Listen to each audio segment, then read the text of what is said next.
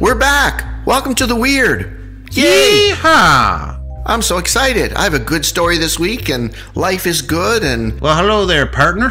What are we going to play Blazing Saddles for a while? I just thought we could mosey on up to the saloon and talk about some weird stores at the Weird Tavern. So if you were auditioning for a Western movie and you did that voice, I would just look at you and go, thanks a lot. That was really interesting. We are casting you in the lead. Yeah, lead what? Stable hand, no lines. Speaking of which, your accent reminded me. Yes. I finally got around to watching Once Upon a Time in Hollywood. Oh, yeah. And I hadn't watched it because the way that people described it to me just didn't interest me. And fuck, it's such a good movie. Oh, yeah. Oh, I agree, yeah. And it's like he just keeps evolving as a director, Tarantino, and a writer. He just keeps getting better and better. And it wasn't gratuitously violent, which worries me a lot about his stuff. Yeah, I mean, it was pretty violent at the end, but it felt good in like a very cathartic violence. Yeah, I love the girl in the swimming pool just kept screaming. I know it took me like 2 years to watch that film, but I finally got around to it. And my God, it was so good. Yeah, I agree. I watched something that I think you would like, and this might be a first that I've seen something, and I get to tell you about it. And I'm going to bet money you haven't seen it yet. It's on Netflix from South Korea. It's called Sweet Home. No, I've never heard of it. Okay, so I'll give you just and you and the listener, it's set in the present, and either it's a virus or almost like it has a zombie apocalypse feel to it, but they're not zombies. People start turning into monsters. Oh, okay. And the whole show takes place in this apartment complex in Seoul, and people trying to survive. Is it subtitled? I'm watching with subtitles, although you can watch it dubbed if you so choose. It is like really high-end production value, really well written. The character development is it's 10 episodes.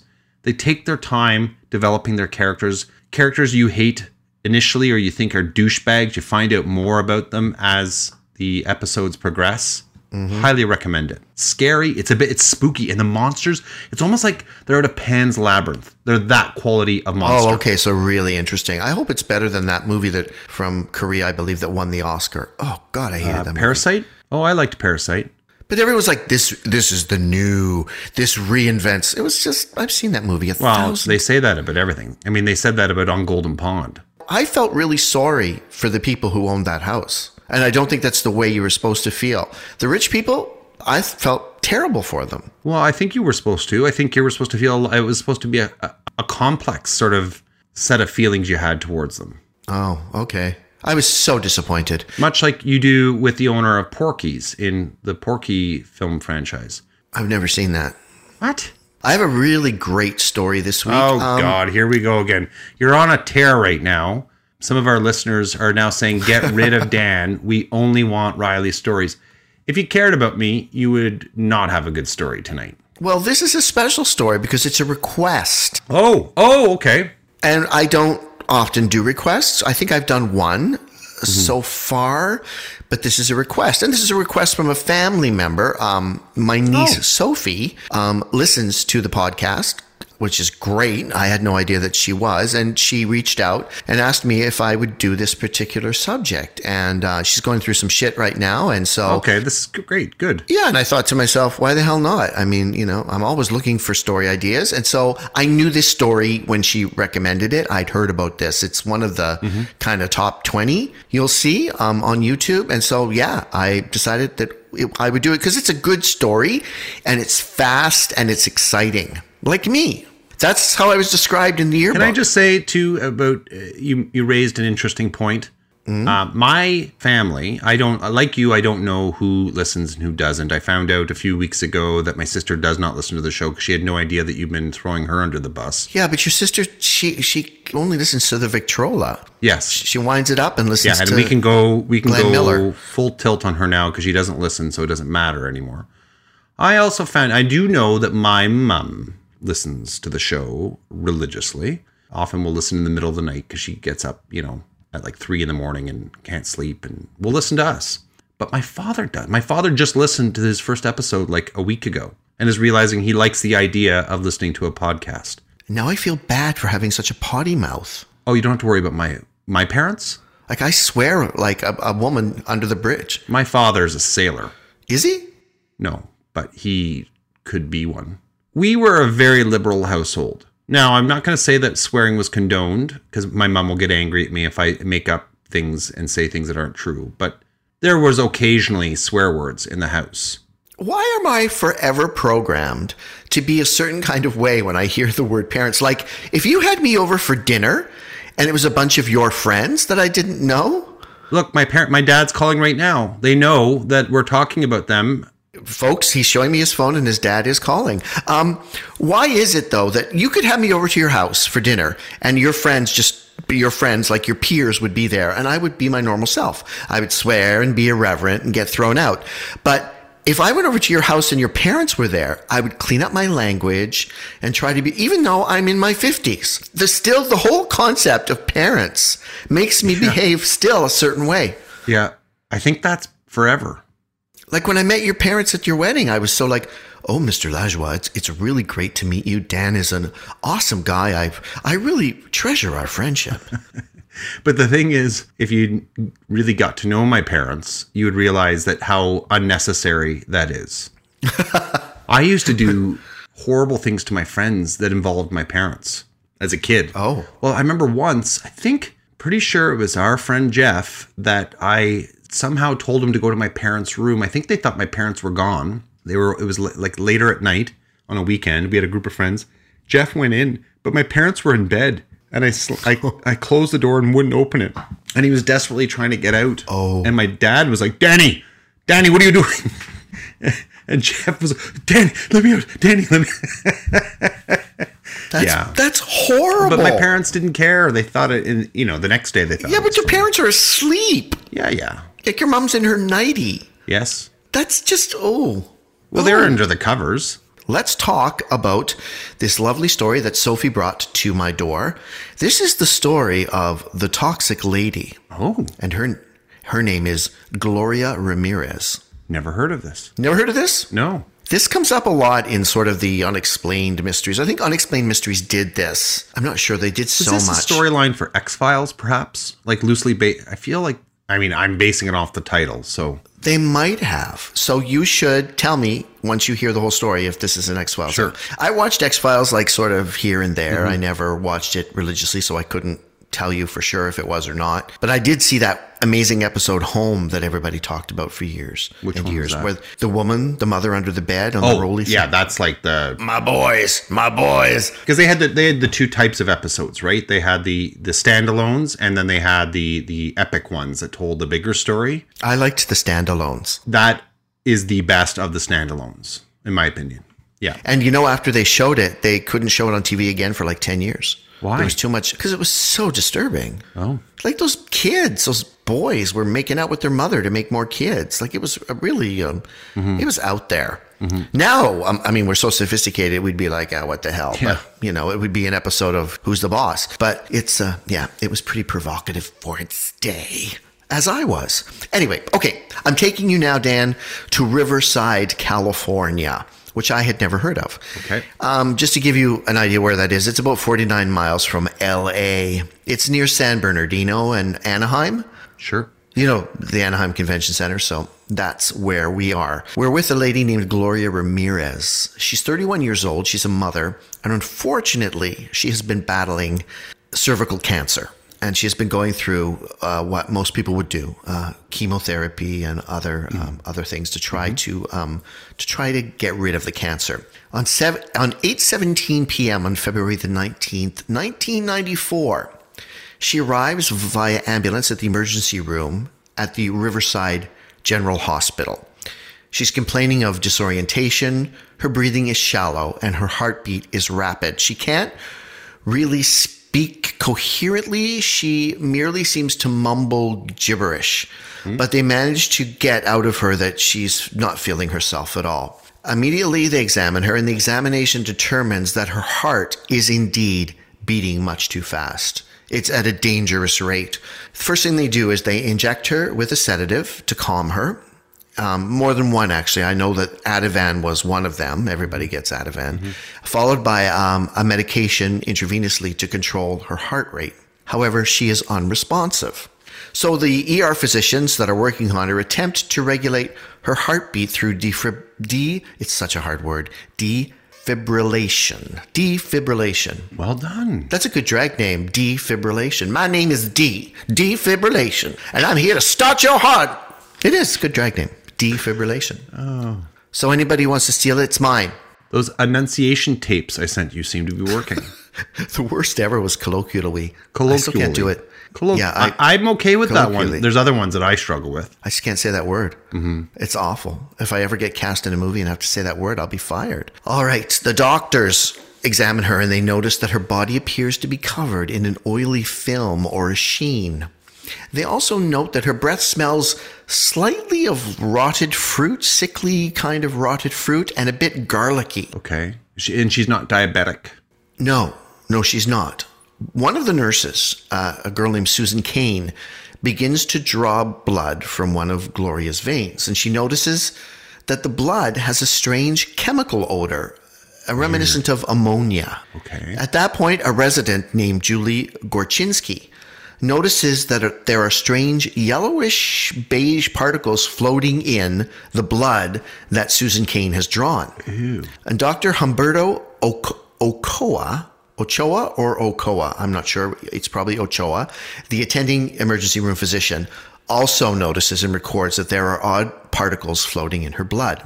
Then, without any warning, Nurse Kane faints. She falls just dead away on the floor.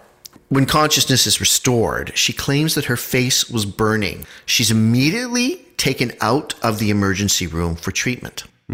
At that stage, a second nurse asks to leave the room because she's feeling very unwell and she thinks she's going to faint. Oh, my. Later, she's found outside the emergency room, slumped over a chair, struggling to breathe. All right. Things get even worse. Julie Gorchinsky, the resident physician I mentioned earlier, starts to complain of lightheadedness, and at that point, she also faints dead away on the floor. She begins to shake and exhibit signs of apnea, so her breathing stops periodically while she's going through these tremors. And then, not even a few seconds later, a respiratory therapist named Maureen Welch also collapses. Yeah, we have a friend, Maureen Welch. I don't know anybody named Maureen Welch. Don't we? Who do you know named Maureen Welch? So Maureen Welch also collapses, and she states, I remember hearing someone scream, then I woke up, and I found that I couldn't control the movement of my limbs. Other staff members who are in the emergency room, and especially those working on Gloria Ramirez, also report feeling unwell.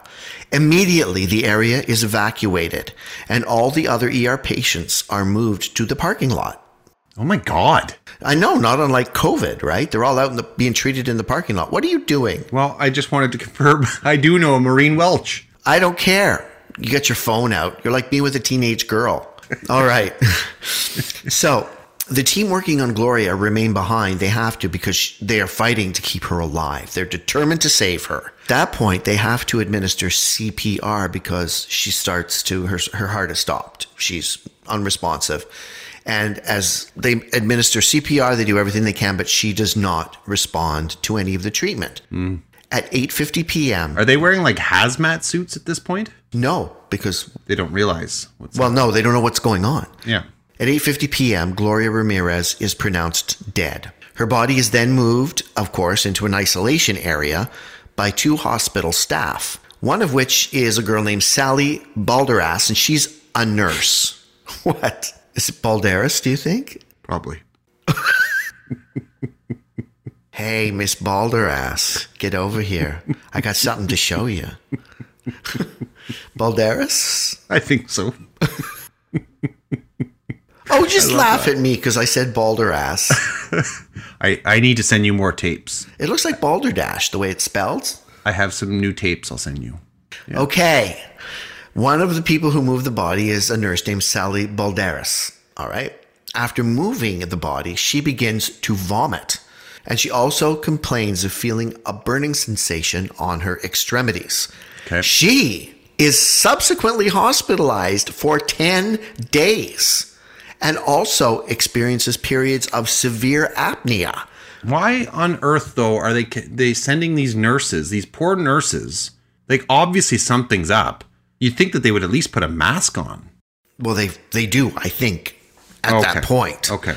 Julie Gorchinsky, the resident that I mentioned earlier, she's moved into intensive care and is fighting for her life. She's afflicted with a number of serious maladies, including a vascular necrosis, which means that her tissue is not receiving sufficient blood flow and it dies. Oh my God. I know. So, and she was the first or the second? The second. Okay. She was the resident. Yeah. She is on crutches for like months after she's released from intensive care, recovering from this. They note that all staff members who came in contact with Gloria Ramirez have some kind of complaint. So they're all examined, their clothes are removed, and they're sealed in airtight containers. So now they're doing the kind of thing you think they should be doing. They're making sure that whatever this pathogen is, that it's not going to spread. When all is said and done and the dust clears, Ramirez's body impacted 23 of the 37 people working in the emergency room that day. My God. 23 people. At 11 p.m. that night, so she died at 8:50, by 11, a hazardous materials team arrives and begins to inspect the emergency room. Mm-hmm. And their first priority is to search for and identify chemicals that could have been responsible for that kind of outbreak. But they can't find a trace of any suspicious substance, nothing that would not be routinely found in an emergency room. That's all they find. It's just everything is normal. 6 days after her death, the Riverside Coroner's Office perform an autopsy, of course. Yeah. And just to keep you, just to calm you down, Dan, the physicians performing the procedure are all in airtight suits and they're working in an airtight room. So I know now you can relax. And I say that too, with everything that's going on with COVID.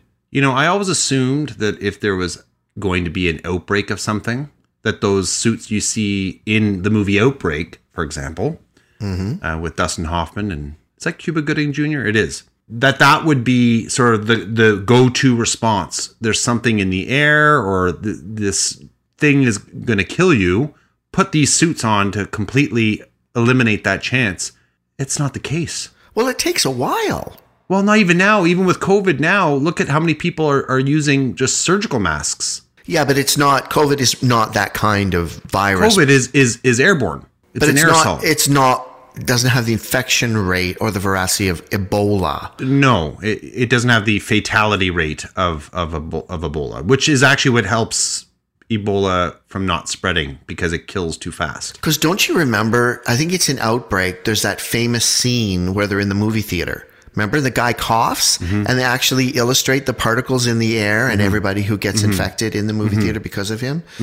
I don't know, but I think those kind of diseases they're called hemorrhagic fevers, right? Yeah, well they start to essentially erode your inner organs.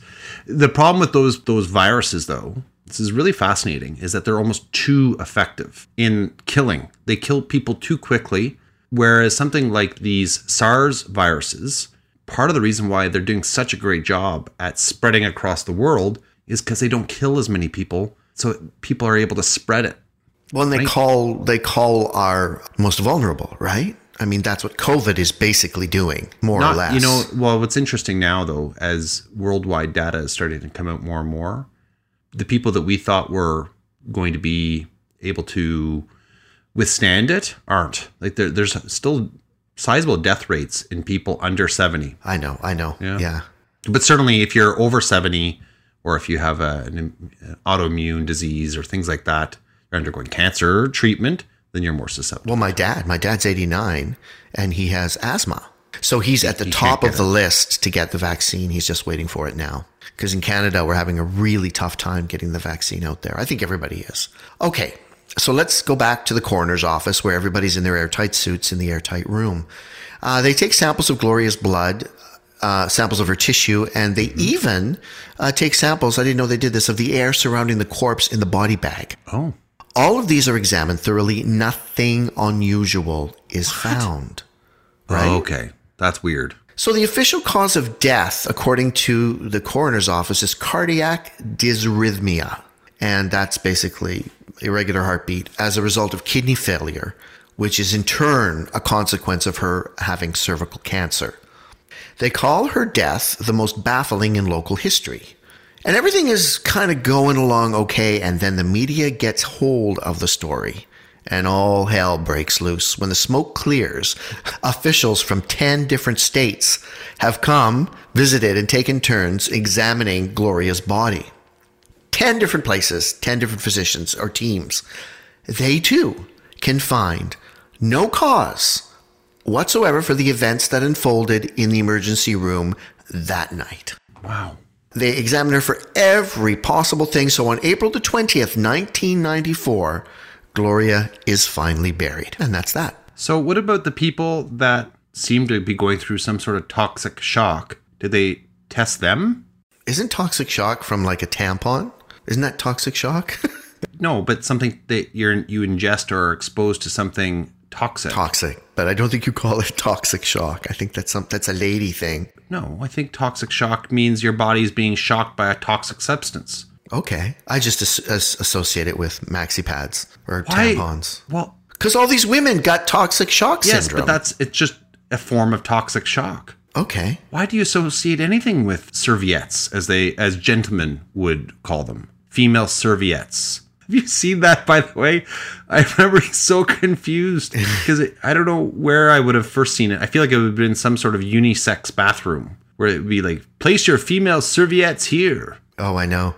Right there. I'm not making that up, right? Also hotel rooms. The bag that was over the drinking glass was for... what kind of hotels were you staying at? Trust me, back in the 70s, this was a thing. They gave you these bags. 8 Ball. Yeah, 8 Mile. Whenever I go, I stay on 8 Mile. It's just fun. You know, you might get shot. It's a bit of a rush. Great place to pick up crabs. My mother used to have unsanitary... My mother used to use unsanitary napkins. Oh my God. I wonder if they make those unsanitary napkins. Packaged between 2 slices of bologna. Yeah. And just out there. They're just left out in the sun. Delivered by a raven. I can't continue on this thread. I'm not done though. There's series about what happened. Okay. And we're going to go through them all now. Okay.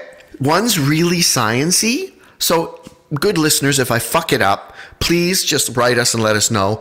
I'm doing my best here. I'm an arts major. I'm not good at science, but I love it, but I'm not good at it. Okay. The California Department of Health and Human Services interviewed everyone who was on duty in the emergency room that day. Okay. After, this one bugs me. It just fucking bugs me. After all the interviews, they concluded that the whole event was mass hysteria. Oh. So like a psychological, they see people one fainting. person... And someone being in the intensive care for a month. Yeah. With like necrotic tissue. Yeah, that doesn't make sense. Yeah.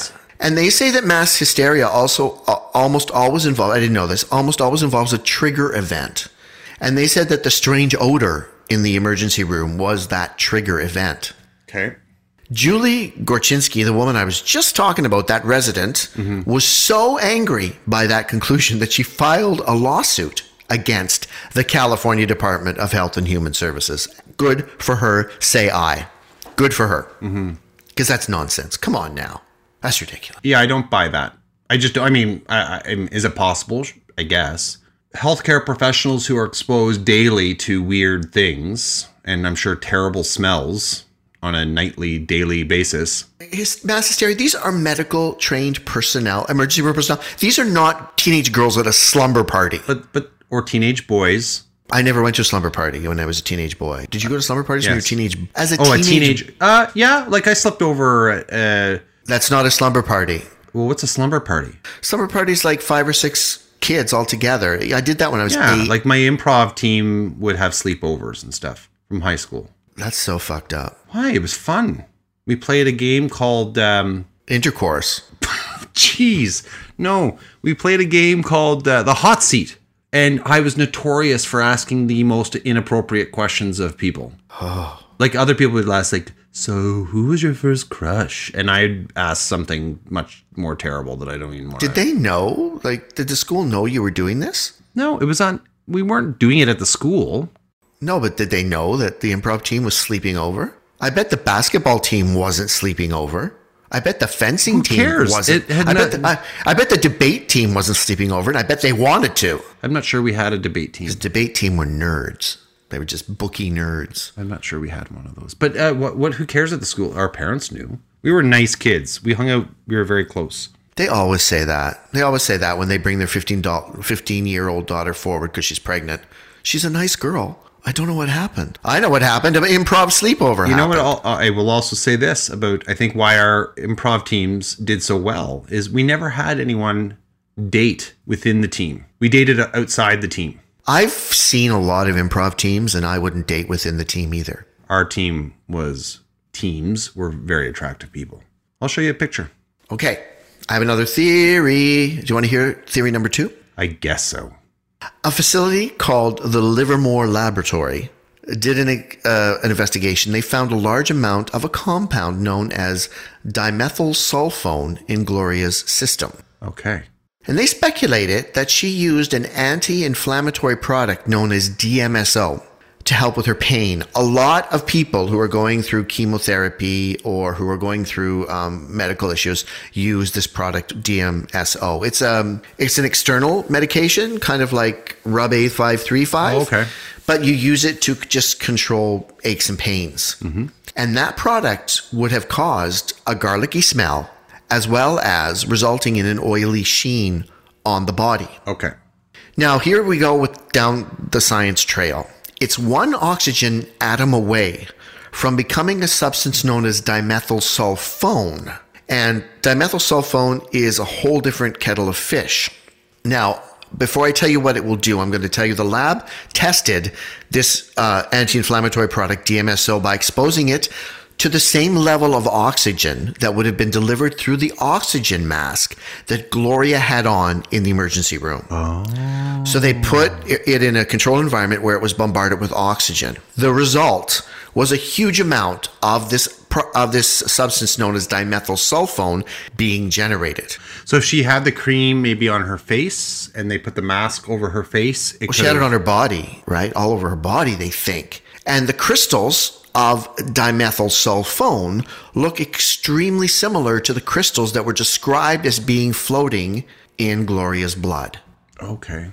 So there's another reason. Now, this whole theory makes sense. However, dimethylsulfone is harmless.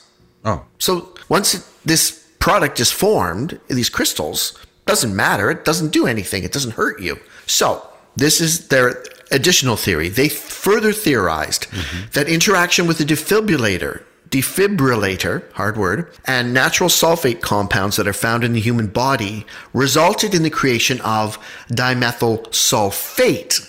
And dimethyl sulfate can cause heart, liver, and kidney damage very rapidly, as well as convulsions, paralysis, and delirium. Okay, that explains perhaps what happened to her, but that doesn't explain what happened to everyone else. No, but if they used a defibrillator and they came in contact with these crystals, it could have become a gas, right? Yeah, but they were suffering from like necrosis and stuff. Well, that happened later. But that's heart, liver, and kidney damage, right? So it could be associated with that. However, let me just say, the broader scientific community says that everything that this Livermore laboratory has speculated or hypothesized is impossible. I should also note that that laboratory did not document any tests or conduct any real big simulations before arriving at the final theory. The only thing they did was expose DMSO to oxygen to see what would happen. Okay. So they didn't try to recreate the event. Mm-hmm. Which is kind of important. Yeah, a lot of people think Livermore Laboratory was just trying to make a name. That sounds like a made-up laboratory. It sounds like something from like a British turn of the century, like Penny Dreadful. Yes. And then they took her body to Livermore Laboratory, where it was dissected. And yes, they found within the laboratory a strange, bald man who whispered, "Livermore, Livermore, Livermore," over and over. It made no sense. He didn't even work there. He just whispered the name over and over and over. And then He became their mascot and in a series of radio ads, sometimes even played at the beginning of records on old Victrolas. You would hear, Livermore, Livermore, Livermore. You know what they say. Quoth the bald man, Livermore. I just did a homage there. Who did I do homage to? I don't know. Poe. Oh, Poe. Edgar. Quoth the raven, nevermore. I call him Ed. Hey, Ed, how you doing? You writing another spooky Wonder story? what he was like for real in person. Apparently he was a sourpuss. Yeah, see, I can see that. Like, I could see him being kind of dark and Was sullen. a little bit sallow, like somebody who'd sit in the corner at the party. No, I'm okay. He would, and just have tremendous BO. There's nothing worse. Okay, I'm going to give you another theory. Okay. I liked that one more than the first one. Well, that one's super science-y. And that GMSO theory, though, is very popular. You'll see that one out there a lot. But people who are smart say bullshit. Right. So let's leave it at that. Theory number 3. Gloria's family state that her death was a result of just really poor conditions at Riverside General Hospital. It sounds like a soap opera hospital. Yes. Today, welcome to Riverside General Hospital. Days of Our Lives would have Yeah. something like that. Not Young and the Restless, because that's the Genoa City Hospital. That'd be Genoa City, yeah. And Jabot. Jabot Cosmetics. Jabot. And what did Newman do? What did he own? What was Newman He Enterprises? owned part of Jabot. Yeah, he eventually did. But what was his business? I don't know. I fucking hated him. I couldn't understand how women thought he was beautiful. He had a Gross. mustache. And he always looked like this. Yeah, John and Jack Abbott Yes. were handsome men. I liked Ryan. I thought Ryan was really handsome man. Ryan. Who's He Ryan? dated Victoria. Oh, yeah. Is that the guy who stuck his tongue out all the time like this? Dan, what the hell are you doing? Because he talked like he would just, there was a guy that, or maybe it was Cricket. He dated Cricket and he would just sort of stand like He this. didn't date Cricket. There was someone who dated Cricket and he died. Paul? Yes. I think that was Paul. Oh, no. Paul was the private investigator. Remember Danny Romolati? Yeah. Who was also had a hit. Hey, kid, rock and roll, rock on. But that was a cover version of a David Essex hit from But England. he made it, like people listened to that song. No, people listen to the David Essex version more than that one. Anyway, so of course, it's the United States, right? So the Ramirez family file a lawsuit because that's what you do. So here's the facts that they gathered. In 1991, 3 years before Gloria's unfortunate death, 2 employees at the Riverside County Hospital were treated for exposure to poisonous gas. 2 days previous? No, 3 years. Previous. No one said 2 days. I think said you 3 said years days. before. I'm gonna bet $5. No, it's 3 years in the future. Our They didn't- future? It hasn't even happened yet. They had a seance 2024. and they figured it out. Oh, just calm down. In 1991, in 1991, 3 years before Gloria's death, 2 employees had been treated at Riverside Hospital for poisonous gas. Any questions? It's just God. Anyway, okay. They believe the gas had leaked from a sterilizing unit. Okay. Then, in 1993, a year before Gloria's death, an inspection found What's a sterilizing unit? sterilizing scalpels and stuff. They sterilize them. They don't throw them away. Something you put your equipment in to sterilize. And it sterilizes it. You've obviously never had a tattoo. No. Well, then you would know. In 1993, an inspection found sewer gas was present in that emergency room. Oh, well, okay. Yeah. So after the initial autopsy had been performed, the deputy coroner, a guy named Dan Cupido, had stated that Gloria had not died from natural causes. But he then, shortly thereafter, mysteriously revised his conclusion to say that she had indeed died of natural causes.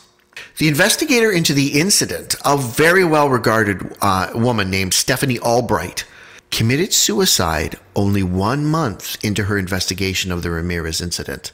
And a lot of people think she was murdered. Also, the syringe used to extract Gloria's blood was never found. Well, wouldn't it have just been thrown out with all the other needles? Well, no, because they were working on her. When they cleaned up later, they took everything and put it into like an isolation bag, like into a protected bag. They couldn't find the syringe. It was never found. Nowhere was it found. So all of those things together have compelled the family to file a lawsuit. So there you go. That's theory number 3. Now, There is one more theory. Well, I just want to say before you move to this last theory, I guess, is it? Yeah. That makes sense. I wonder too, then, if we're looking at a combination of theory number 2 and 3, if, that theory number 2 could have been true, but also if there's toxic waste, like, or gas is leaking from instruments and things like that, that absolutely could explain why 27 people or whatever it is became ill. It wouldn't explain, though, the symptoms. I've read a lot about it, about the Riverside Hospital. They said it wasn't that bad a hospital. And there had never been any other wrongful deaths or anything like that happen at the emergency room. The fourth theory, and it's always this. Guess what it is? Just guess. Aliens. It's exactly it. A lot of people think that she had been abducted by aliens and experimented upon. Okay. I'm not kidding. No matter what happens, somebody is going to say, yeah, that was aliens. So if it was, because I know you and I are like mind on these things. If it were aliens, why on earth are they dumping her back down and letting her go to a hospital? That just doesn't make sense. No, but there's a whole cabal of people out there who think that that's exactly Send her body off into space. what happened. Apparently she's married. Apparently she's buried in an unmarked grave because they don't want people to go hunt her down. Oh, well, that makes sense. Because there's always people out there looking to go and see spooky things. So there you have the mysterious death of the toxic woman, Gloria Ramirez. And there really is no conclusion that we can draw. There are those theories that I told you about, but nothing has ever been proven to be the case. I'm still shocked about your improv sleepovers. I think we need to do a whole episode about that. We would do them before competitions. It was a bonding thing. We even went once to a outdoor camp, like a leadership campy type thing, but it was just us that had the whole facility. See, I love improv and I loved doing it in high school, but there's a culty side of it, a weird culty side of it that I didn't like. I'm the same way about theater. I don't think anything should be like religious. I just go do my job and go home. And I would be the person in high school who wouldn't have done that. I'd have been like, is this necessary? I think you would have, only because those relationships were genuine, to the point where all of those people that I played with for 3 years of high school are the people that I've kept, in closest contact with since high school. We were real friends and we really cared about each other. So Dan, that is the story of Gloria. Like I said, I have no answers. Thanks a lot. And I hope for what? That this finally brings an end to your reign of great stories so that I can have a shot at clawing back some ground between you and I, because I wanted an answer, the listeners wanted an answer, and you failed to produce. But the best mysteries are those that are unsolved, because then we think about them. We think about them more.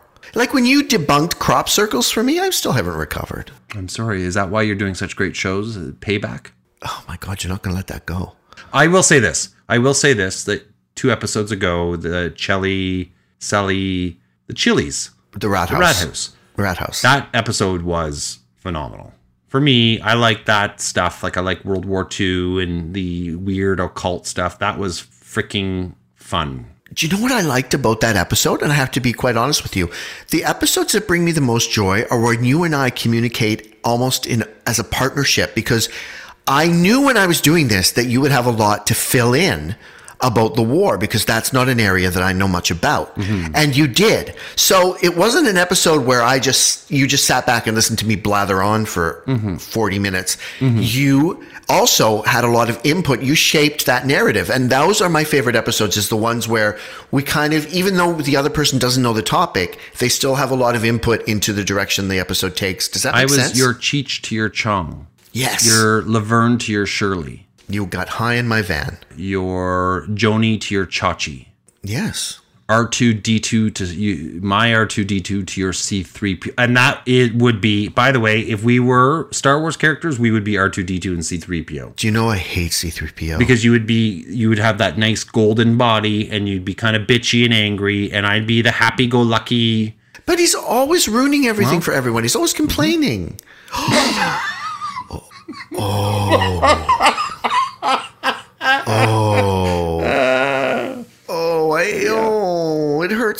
It hurts my soul. And that's just like when R2 has that little electric thing that he pulses people with. That's what I just did to you right now. Like zzz. Because R2 comes off as being this cute, happy-go-lucky. He can be mean. He's got an attitude. Well, he's not very mobile. He doesn't get around easily.